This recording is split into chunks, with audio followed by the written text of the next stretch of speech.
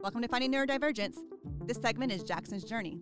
From start to finish-ish, you'll ride along with me as I discover, find out, figure out, handle, emotionally cry with Jackson's new diagnosis of selective mutism. So, come along and learn with me. Okay, so here's a Jackson journey update. And it's not about the details of still not being able to have Jackson's psychologist paid for, but it's the emotions behind all of it. First, we've gone to 2 sessions with a psychologist, and it's going to be really good. She understands selective mutism. She has a treatment plan. But it's hard because I'm the main person. I'm the one who has to always be on my toes, implementing what she's teaching me in the home, whenever Jackson is with me, like all the time. Essentially, I'm getting trained to be Jackson's therapist, which is just emotionally draining. I mean, I love my kids, but I am not one to get on my hands and knees and play imaginary play with them. I'm more the one who will like dance and make fun of them and them me and like that kind of stuff. Like, I've never been the one that's like, oh, let's do more academics and ask them to count things and all that jazz. I've just always just been a fun mom. And now I'm being forced to be this therapist who's demanding so much more of him than ever before. And keeping a balance of being mom and me being his safe space. And it's exhausting. Like, all I want to do is have him be on his tablet and me watch TV. Because then we're just connected and I don't have to do any of it. But I also know that that's not going to work because he needs to move forward and he needs to be able to connect to this world because no one knows him. And that's the other thing that's really hard that hit me. I just came back today from doing the assessment for the school. So because of his selective mutism, he doesn't really talk at school. And so the psychologist asked me to sit in on the assessment and have me, try to get him to do what he needed to do. And he's just a totally different kid in front of other people, especially people he doesn't know and environments he doesn't know. And especially the people who are demanding of him, And it was just hard because I see the kid who's in my van going to school talking to me and asking me to hold his Pop-Tart and to put his Pop-Tart there. And then I'm not allowed to eat his Pop-Tart and he wants to eat his Pop-Tart later, like telling me all the things. And then to a kid who doesn't make eye contact with anyone, including me, and won't say any words but home and point to the car and start doing all these things like shaking his head and picking at his skin. And like if you didn't know him, you would think he was autistic, like a nonverbal autistic child. Nothing wrong with that. I'm just saying, like, you don't know who he is. And then I'm doing the assessment and I'm realizing how delayed he really is. Like, even if he could do some, like where his capability is really stopped. And that's hard.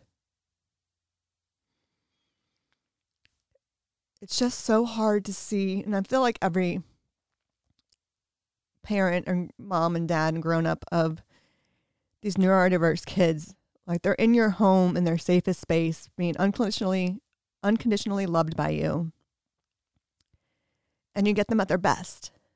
You see who they really are. You know who they are. You know them. But then you also get their worst. They let all the frustration out. They let all the anger out. They let all of it out, and you get them at the worst. So you get them at the best, and you get them at the worst, and it's hard because it's such a bipolar dynamic. And you stop and realize, like, the world doesn't know who Jackson is. And the psychologist was sitting there telling me, like, I showed her the video of Jackson just talking, and he was like, whoa, totally different kid. Like, here, no eye contact, no words, nothing. And it just breaks my heart. And then I feel guilty because it breaks my heart, and I know what I have to do, which is all this work. And I don't want to do it because it's emotionally draining. But I do want to do it because I want the world to know who he is.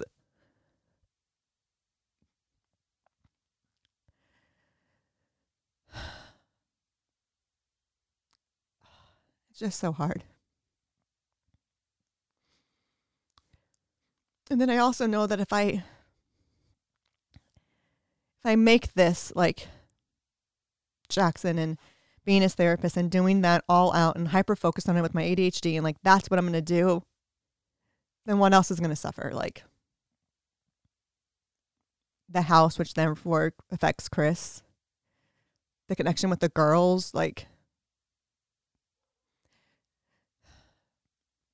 there's just so many emotions because I feel like I can't do it all, but I have to do it all in order for everyone to reach their best. And I'm tired and I'm lazy and I'm exhausted. And I just want to eat chocolate on the couch and pretend that I don't have to do any of this.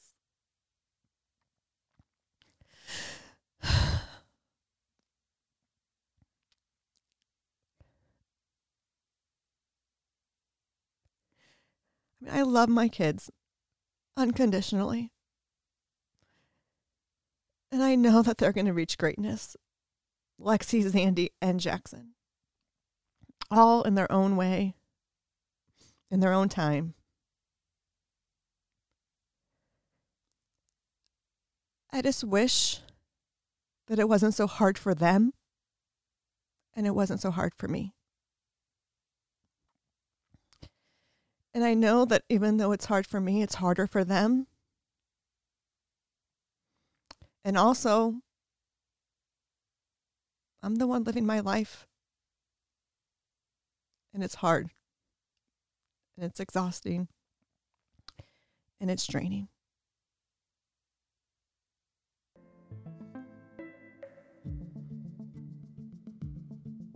And somehow,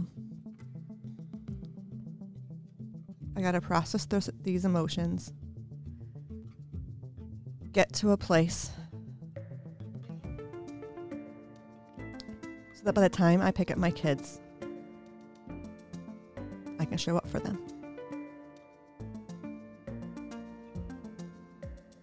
Because that's what, in the end, what matters most is that I show up for them.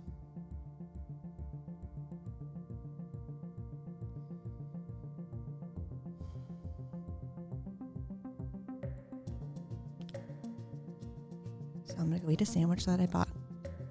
Some chocolate.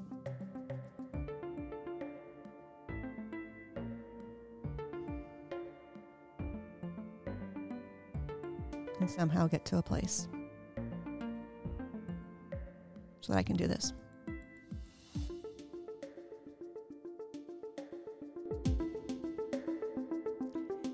Thank you for listening. We truly appreciate it.